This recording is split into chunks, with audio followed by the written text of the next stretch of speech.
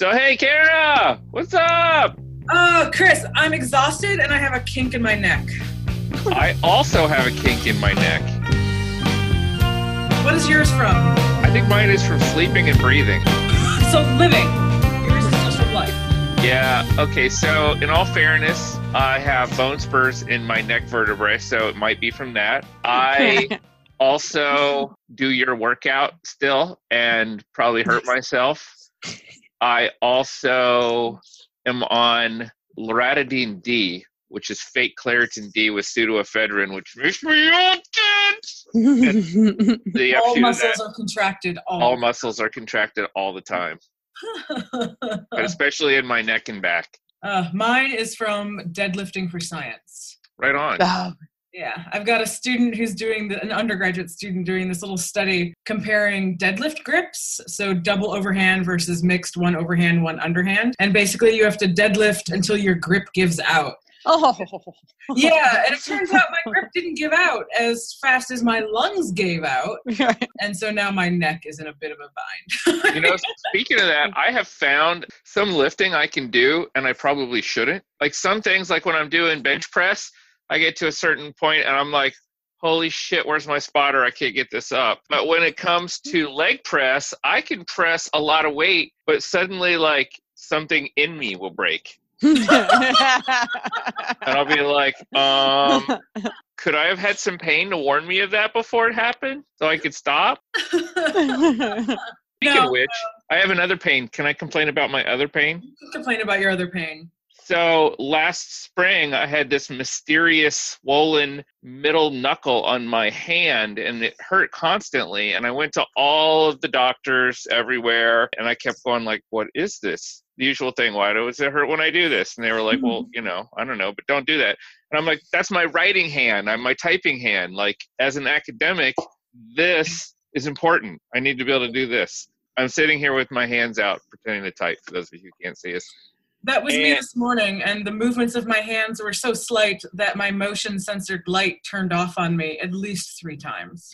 Well, it also hurt when I would go to shake hands. It would hurt when I would lift. I couldn't even fist bump and be a cool dude and fist bump because it was hurting right there. I do these little wimpy fist bumps. It stopped. I got sent to a fancy doctor that I never went to because I only go to the doctor once, and if you can't fix it once, I don't go for other copays. And then it just stopped hurting. It went away until it got cold, and I started my little project of building pallet furniture in my garage again, and it's returned. I've discovered it's the constant running of the sander to strip pallets down to be used for furniture that is causing my issue. So the moral of the story is, yours and mine, don't have any fun, don't have any hobbies, they will hurt you. Sit in a dark corner away from all objects and just breathe, although apparently breathing gives you a neck ache too. So. Yeah, sleeping is a problem. Sleeping is a problem. Anyway, so we basically discussed everything at this point except who we have on the show today. I know. So there's a voice that you may hear in the background snickering at our maladies and plights. We have our amazing, awesome, good friend and colleague, Dr. Julie Lesnick, on with us. Hey, Julie. Hey, thanks for having me. Hey, Julie. And again, I now get to say it, another Michigan connection. Woohoo! Julie was a graduate student at the University of Michigan in the Department of Anthropology when I was an undergraduate. So how many Michigan connections have we had so far, Chris? 70. It's like half our interviews. There's some connection to the University of Michigan. 30 interviews, 70 connections to me. Pretty much, because they interweb and interweave. So welcome, and thank you so much for being part of the podcast. Yeah, I'm excited to be here. Yeah, and we kind of start most of our interviews these days with getting to know you a little bit better through finding out your anthropology origin story. So how did you originally get into anthropology, and then what in this crazy world made you want to pursue a career? Oh, man. So I was really fortunate that I had an anthropology class in high school. I went to a very large high school. We had a history teacher crazy? And it was just a history teacher who everybody loved him, and he just wanted to teach this class. And so it was there on our curriculum. It fulfilled the same requirements as sociology and psychology. And So in my senior year, one of those didn't fit my schedule. And they're like, well, you could take this anthropology class. And I was like, everybody introduced to it. I'm like, what's that? And so then I took it and I enjoyed it, but I wasn't sure if I liked the class or I liked the teacher. I wasn't sure if the content was really interesting or if it was just a teacher that made the content interesting. And so then when I was in college, I could take it to fulfill a gen ed. And so I thought I'd give it a try. So I took an archaeology course my freshman year. It was Rise of Civilization. And then from there, I went and I dug in Sicily that summer, and I was a European archaeologist. Yeah, I jumped in right away. It was that moment of like, I didn't know you could do this for a career type thing. I didn't know that archaeology was really a thing that you could study. So it was kind of one of those moments. And so I did a lot of field work as an undergrad, 3 field seasons, after every year of college. But then it was graduation time and it was time to go on to grad school. And that's always what I thought I was going to do, was go for a PhD. I've always wanted to teach. I actually, prior to my major in anthro, which I switched after freshman year, I was a biology major, but I wanted to be a biology professor. So everybody's like, oh, do you want to be pre-med? And I'm like, no, I want to be a professor. And I switched to anthropology and they're like, what do you want to do? I'm like, I want to be a professor. They're like, well, yeah, what else can you do with it? And I'm like, oh. It was like, maybe there would have been more career options with the initial plan. Did you always want to be a professor, if you don't mind me interjecting? No, that's a good question. I always liked teaching, and it was a AP biology teacher that I had in high school. And I really wanted to just be able to answer questions really well. I always admired my teachers and like my AP classes, especially, or, my freshman year. And just you wanted to be a professional smarty pants. I did. I wanted to know everything, and I wanted to show the world I knew everything. Right on. So I wanted to teach, but I'm not a kids person at all. I'm the baby in my family. There are no kids. I don't have kids. I don't want kids. And so even at that age, I was like, wait, but if I have to teach kids, then I don't want to teach. So then I was like, oh, I could teach college. I could teach adults, or at least people who are like there to learn because they want to be a little bit more than just going through the, primary, middle school, high school kind of track. I want to interject again for listeners out there who may think we're laughing maliciously. I only laugh because it's true, 1. 2, because I also just wanted to teach at college and then found myself working in museums and had to teach all sorts of ages, reinforcing that I'd rather teach in college. Go ahead. Yeah. So I always wanted to be a professor. That was my thing. So then I was like, oh, anthropology makes a lot of sense. But then I had done so much field work and it was so kind of gung-ho on having my CV perfect, every volunteer opportunity or whatever, that come graduation, I was pretty burned out.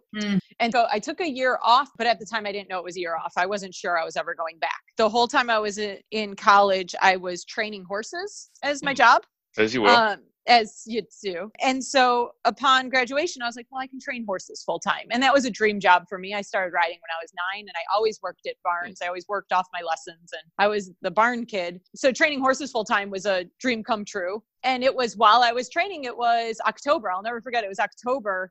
And I just had this kind of moment of, I really miss thinking about big questions. Training horses was constant problem solving, and it was always different and it was always engaging. So it wasn't like I wasn't using my brain, but I just wasn't using it the way that I now know my brain is really good at doing. I'm a much better big picture thinker. And of course I had no clue even then that was what my strength was. And so I started thinking, I was like, well, what's the big picture? What am I interested in? And I kind of got into an existential thing with archaeology, being like, okay, we dig up everybody's garbage. And I had this existential, like, but why do we have garbage? Like spoken like a true 20-year-old. But it was, I decided to go more human evolution instead of archaeology, but I was going to study paleoanthro and study early tool use and early brain evolution is what I went into grad school to study. So how did you come across the Michigan program and be a Milford student? Oh, man. So I was an undergraduate at Northern Illinois University, and Fred Smith was there at the time I was there. He was transitioning from chair of our department to dean, so I didn't actually get to know him very well. I had one class with him, and it was in deciding to make the switch from archaeology to bio. Since he taught my bio class, I needed his letter. And so I sent that typical email that every student sends. I don't know if you remember me. And then, of course. I wonder if anyone ever says no. Right. I have. Nice. So I sent that email. You're so mean. I'm honest. You're honest, exactly. But it is so funny because the good students you really remember, so every student that's ever sent that to me, it's like, of course I remember you. So I'm sure it was very similar to him. And I talked to him about where I was applying to, and he's like, well, what about Michigan? And I was like, well, and Michigan was on a pedestal for me. I was like, oh, I don't know if I'd get in there. And he's like, well, you definitely won't get in if you don't apply. And then I ended up getting in, and Milford Walpoff was a spectacular advisor for me because I went in going like, I think evolution's cool and tools. And I didn't really have a clear idea. And Milford was fine with that. He really appreciated that about me and encouraged me to just take classes in so many different disciplines within anthro, but outside of anthro. I took philosophy, I took evolutionary biology, everything across the board. And he really fostered that in me. And so it ultimately worked out well because I found this project with edible insects that really combined it all in a way you could never predict. And there's the segue. There you go. You have a new book out. First of all, congratulations, because writing a book is not an easy thing. It's not an easy thing, and I love another selfish intersection. I love your acknowledgments, Karen. No, we happen to be in it. There. We're in the acknowledgments. I was so jazzed. Oh, yeah, yay. I was stunned. But the title of the book is called Edible Insects and Human Evolution. But before we get into what the book is about, because I definitely want to hear it, how did you get into insects at all? At all. Is this I know Milford because I was his undergrad student, and that was totally not a Milford thing. So I'm so curious about the trajectory from coming in of just human evolution to horses, human evolution, insects. And it, of course, is a Milford thing that I got there. But when I started at Michigan, it was also the first time I'd ever taken a primatology class. We had primatology. There were wonderful people at Northern Illinois, but I just didn't take the classes. And so it was the first time that, especially having a chimpanzee person. So Dan Gibo was at Northern Illinois, and I kind of knew the work that he was doing, but I'd never been around somebody who studied chimps. And so my very first semester, I took a class with John Matani. And then also in my first semester, I was taking our core course, ARC 1, I guess is probably all it was called. And so that was a lot about hunter-gatherers and early societies. And so taking these two classes at the same time and having an interest in tool use, chimpanzee tool use became something I just really dove into really hard that first year. And the chimps came very natural to me because of that kind of background with horses and just being an animal person. The training I did with horses was very behavioral based. So it's sort of that horse whispery kind of training. So natural horsemanship. So it's very based on the horse's natural behavior. So understanding chimps' natural behavior was easy for me. And so then because of those interests, Milford then told me about these bone tools that are in South Africa that were found from the site of Swartkrans.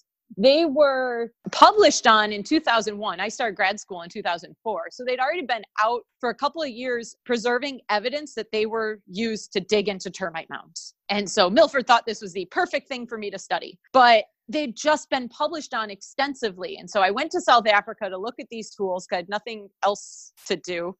And I came home going, Milford, I don't want to study them because Lucinda Backwell just has written 6 articles about it. What more am I supposed to say? And so then he left me alone because this is what Milford does. Milford would go, yeah, you're saying that now. Come back to me in 6 months. I know your mind's going to change. Is 90% of what my graduate career was. And so 6 months later, I'd been thinking about this a little more. And the tools were interesting to me. But when people talk about how do you pick a dissertation project? I was like, eventually something will piss you off enough that you have to do it. and that's kind of how I came into this project, because in taking more classes in evolutionary biology and understanding chimps eating termites more, when I would read paleoanthropologists talking about these tools being used to dig up termites, I was like, well, that means so little because there are so many species of termites. What termite? We think of termites as eating wood, but they can eat grass, they can eat soil, and then they have a caste system. So what if you eat the soldiers versus the workers versus the flying ones? And so the word termite started to just piss me off in the literature because it meant very little to me. I was like, that's not a contribution to understanding their diet or what resources they were really using. So that became kind of the foundation of my dissertation was, could I tease it down to a genus level, what termites I think robust Australopithecines were eating. So then, take us in a little bit more going from dissertation to book. I have a lot of questions about the book itself, but maybe you can give us just an overview of the book and what your big goal was with it. So the book was, full disclosure, I proposed the book to University Press of Florida on a whim at the AAPA meetings in Knoxville while I was an adjunct. So I was an adjunct. I had no research funds. I had no research trajectory really even, because I was just trying to keep my head above water teaching. And it was John Hawks, another Milford student. He had finished a couple years before I was there, told me, he's like, your stuff, it's interesting. Why don't you write a book? It was pretty much exactly the conversation. So then I started spitballing what this book might look like. I then went around proposing it that day to editors at the different presses, and Florida was interested. So it really came out of necessity as like a way to keep myself active in research in a way I could with having zero money and zero support. So my dissertation was all on robust Australopithecines and reconstructing the insect portion of their diet. But then after that, I started thinking about what Neanderthal diet might have looked like. And clearly insects did not make sense for me to reconstruct for Neanderthal diets. But I started then thinking about how that could be related to the fact that we don't eat insects in Europe today or in very Western countries like the US and Canada. And I was like, oh, well, maybe it's just kind of an environmental signal, right? Like up in the northern latitudes, insects aren't a very valuable food source. So Neanderthals didn't eat them, and that's kind of why Europeans don't eat them today. So it was kind of, that was really the threads of it. And then it was like, well, what patterns do I have that I can use? And it was, I think it was even John, he's like, well, don't women eat more insects than men? I was like, well, yeah, I think so. Like every time I've seen something, it's been that. And so it was like, okay, well, why don't I go out and test this? Why don't I look at all the ethnographic info I can find? And it became very clear. It was very much a resource that women collect more than men, because it's a very low risk, high reward resource. It's protein rich and a bunch of other nutrients. So it makes a lot of sense for women to go after it. So I was like, well, how old is this pattern? Can I reconstruct this for fossil hominids? And I was like, well, do we see it in primates? And I was like, well, I know we do in chimps, but we always talk about that as like a tool use thing. Like chimpanzee females learn tool use better from their moms, and the boys go off and play. And I was like, well, what about other primates? And so I started digging into the literature, and the pattern, there's not a lot of data. People don't look at these questions very often, but when they do, if the data's there that I can tease it apart to sex differences, it's almost always the females that eat more insects than males. So I started realizing that this is a very deep pattern. It's not a human pattern. It's not even an ape pattern. It's probably a haplorhine pattern. And so it just every step of the way, when I went to look up something, it all the pieces kept falling into place. Thinking about that Western bias more, it was like, okay, well, environment, Neanderthals not eating insects, that's an explanation for why we don't eat bugs, but doesn't explain why we hate them, like why we have such negative reactions. So I was like, oh, I wonder if I dig into the letters of explorers, if I can find them saying anything. Oh yeah, quotes of like, people are like beasts so much that they eat the bugs. It was so obvious that these European explorers, when they came into contact with indigenous peoples, it was Columbus's voyage to the Caribbean, it was immediately like they had such a strong negative reaction to insects. And to me, that's laid this cultural foundation that has then led to actual biological disgust in us, because we train it into our kids and you grow up with it. And so everything I looked for, it was there, and it just painted this beautiful story. And so you touched on this a little bit, but I want to make sure you explicitly put it out there. So in the preface of your book, you state that two of your primary goals were to, one, decolonize anthropology, and two, come at it from a feminist perspective, which awesome, bravo. Like I was super excited to see someone put that in writing at the front of a book so they know where you're coming from. So a few questions on this. Let's start with the first one of why did you decide to do this? It was never the intention at the beginning. I really feel like this was a thread I started to unravel.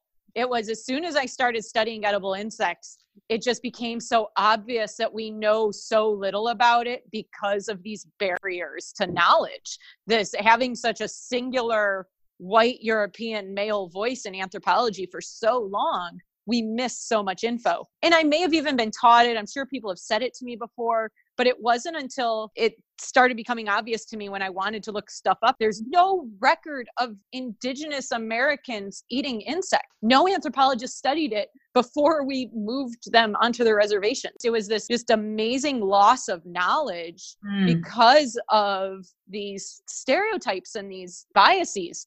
And so that's where the colonial kind of aspect came from. What if this research wasn't done by Europeans? And then, the feminist perspective was this idea that similarly, when you're studying what people are eating and the men are going out and hunting, yes, that's the more exciting thing. And then that's what gets written about and that's what gets talked about. But it's the women that are like feeding everybody. And it's the women who need to eat for themselves in order to have babies and keep our species going. And why we don't talk about that more was blowing my mind. And so then it became a clear bias based on sex. And so I was really lucky because of this project that I stumbled into it. That both of these things just kind of hit me in the face as I started working on this topic. And so I think the reason I was explicit about it was because I want to help other people find their way to those ideas, maybe quicker, maybe sooner, and demonstrate how edible insects are such a good example of these being serious issues in our field. One thing I love is that, again, you explicitly said it. And so I'm wondering, how would you encourage more anthropologists to do that same sort of thing, making sure they're decolonizing their work and it's coming from a feminist perspective? And as they're doing it, do you have any bits of advice? I think, for students, the thing I'm trying to do with students is really encourage them to use their electives, kind of similar to how I took so many electives outside of anthropology. Hey, a feminist studies class or African American studies or anything that kind of represents those themes, as well as philosophy. Like, start challenging how you think and start challenging what we think we know, because we're taught anthropology, like this is what we know, but we need to start challenging that more because what we know came from a very specific perspective. So if we can just challenge everything we're told and be like, well, if I was not a white man, is that how I would see things? And start just trying to think differently. Because I think so many more questions, so much more is going to advance in our knowledge base once we start kind of changing how we look at that. And so it's this constant recognition of your point of view and this constant awareness of other points of view. Yeah, I think it's a great way of putting it. Yeah. I have a question related both to your personal questioning of yourself and then also how you address the issue of supposedly biologically or genetically programmed disgust. So you question the innate snake spider avoidance literature, which is one of those things that we all learn is ingrained. And I love the way you do that. Walk us through, if you wouldn't mind, a little bit of that chapter, your own bug eating bias and what's going on there with our fear disgust module, so-called. Oh, it's great. Yeah, I think it's a great question because, and I think that's a lot of the book I wrote was because my own personal journey, like this is how I figured it out. So let me teach you what I learned. And absolutely that bug disgust trigger is strong in me. Like I'm a picky eater.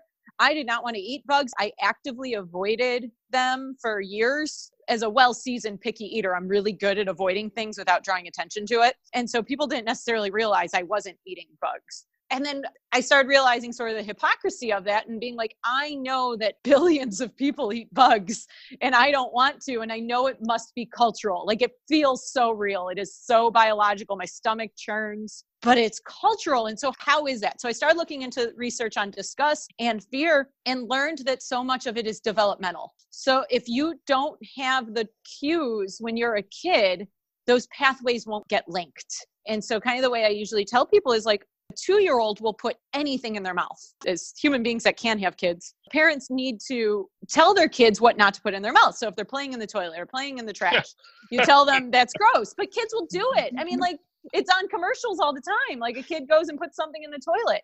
Get out of the toilet. And it's just because they're exploring. And so you have to teach them, no, that's icky, that's gross. And then all of a sudden, then when they're older, they will ultimately absolutely yell at their kids for playing in the toilet, playing in the trash, and becomes biologically real. But if nobody ever says that to them, if there's never a like repercussion at that moment, that trigger doesn't get set. And so I started thinking about this so differently, this disgust about eating insects. It's like, oh, well, I was lucky that people always asked if I liked bugs as a kid. And it's like, not really, but I always had respect for them. I was always my mom was the one who'd put it under a glass and take a postcard and walk it outside. And so familiar. Yeah. Right? So that's how I treat bugs. I've done it since I was a kid. And my mom had taught me a respect for these insects. And at the same time, if I tried to eat one, I'm sure she would have yelled at me. But it's like now thinking about how we can do this different. It's like, well, no, I don't want you taking that cricket out of the garden and putting it in your mouth. I don't know where it's been. The pesticides alone and, the fertilizers alone are going to be bad for you. But maybe we can buy you some edible insects, some stuff that's farmed at a facility just for human consumption. if you're interested in eating bugs. Like that's the reaction we need to start having with our kids when they want to put a bug in their mouth. But the piece that I found, and that's great. That's oh yeah, wonderful. What do you want me to say, Chris? I want you to talk about snakes and spiders also, because I think that's an important point that you make.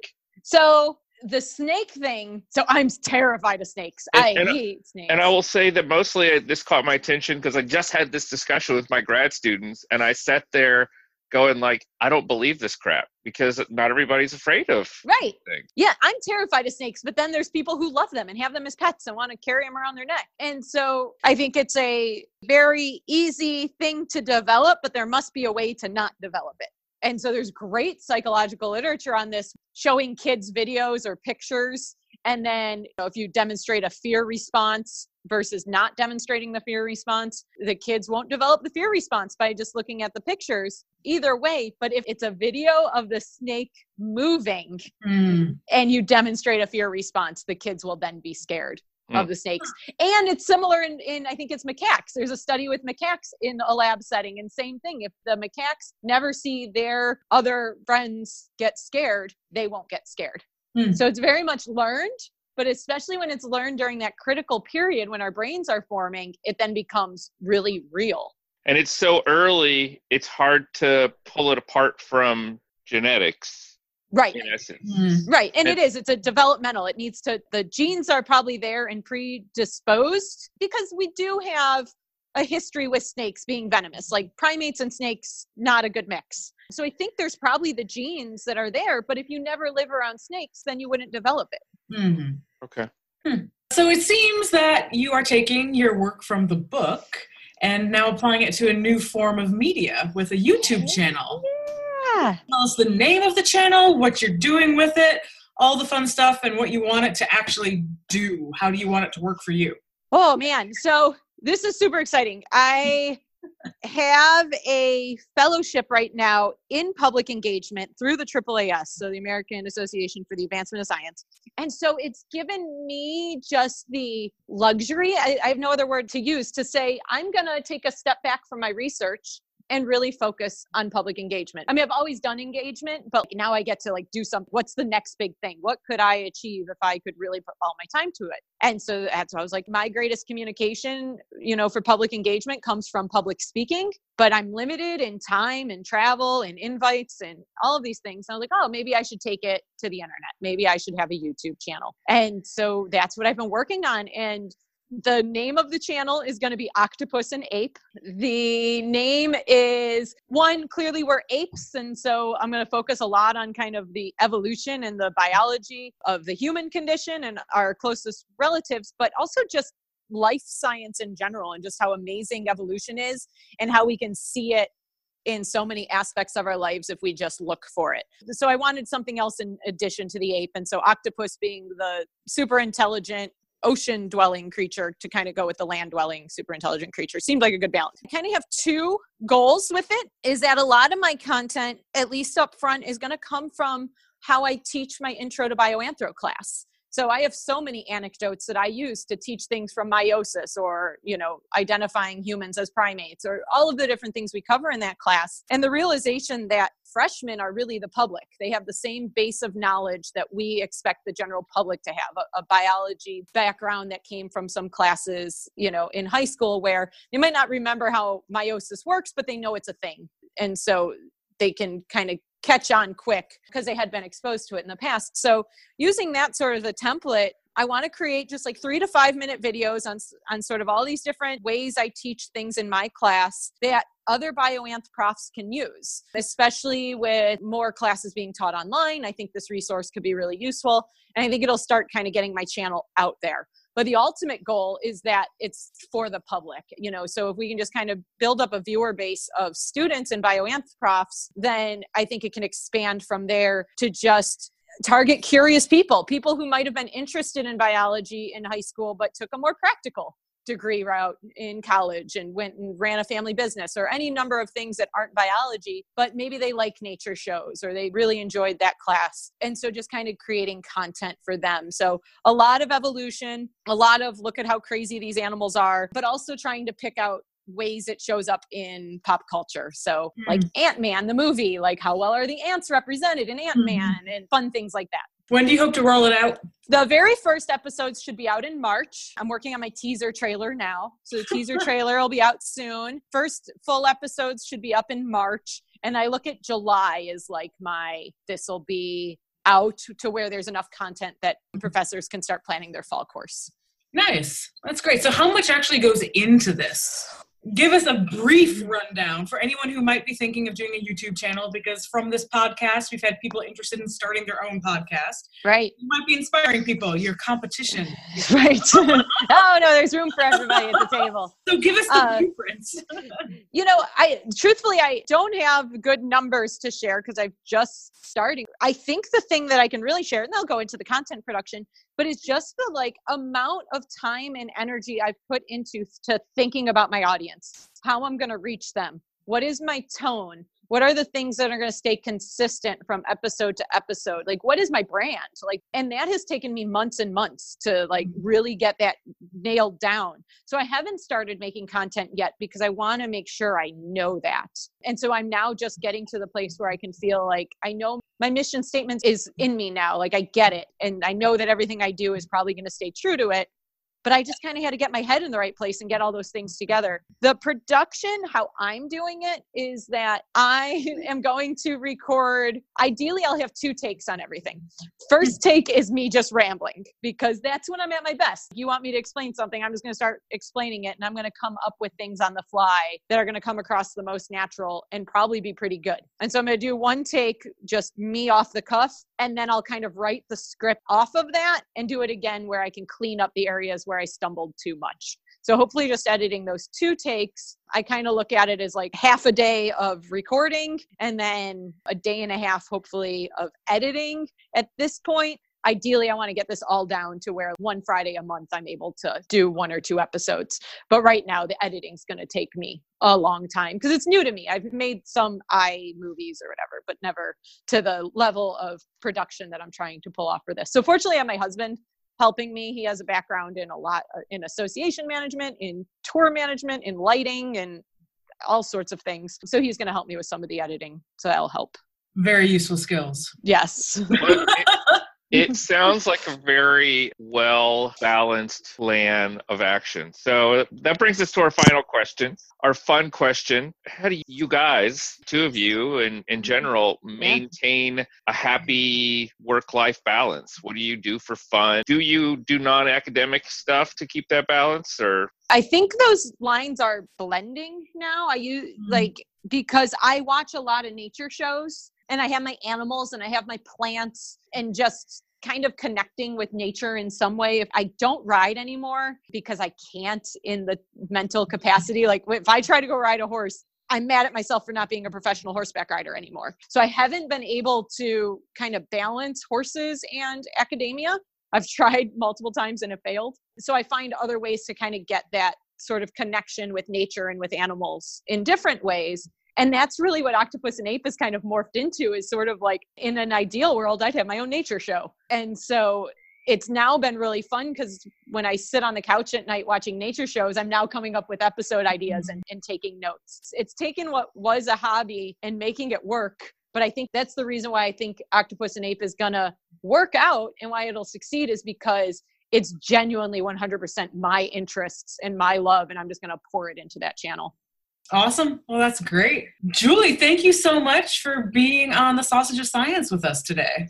This was so fun. Thanks for having me. Yeah. How can people get in touch with you? I know you're on Twitter, but what's your best way for people to ask you questions about the book or the podcast or the upcoming YouTube channel? Yeah, so much stuff going on. So Twitter is a great way, just at Julie Lesnick on Twitter. But my website is entomoanthro.org. So you can always send me a message there. And both of those things will start having some teasers about Octopus and Ape coming up. Awesome. Chris, how can people get a hold of you? I am at Chris_LY Twitter. Bam. At Kara Akabak, I believe. If you like this podcast, you should definitely subscribe to it on your various podcast subscription services. And if you really enjoy it, leave us a comment and rate us so we can get the word out, so you can share us with all your friends. And we've been the Sausage of Science for the Human Biology Association. Thank you, Julie. You're welcome.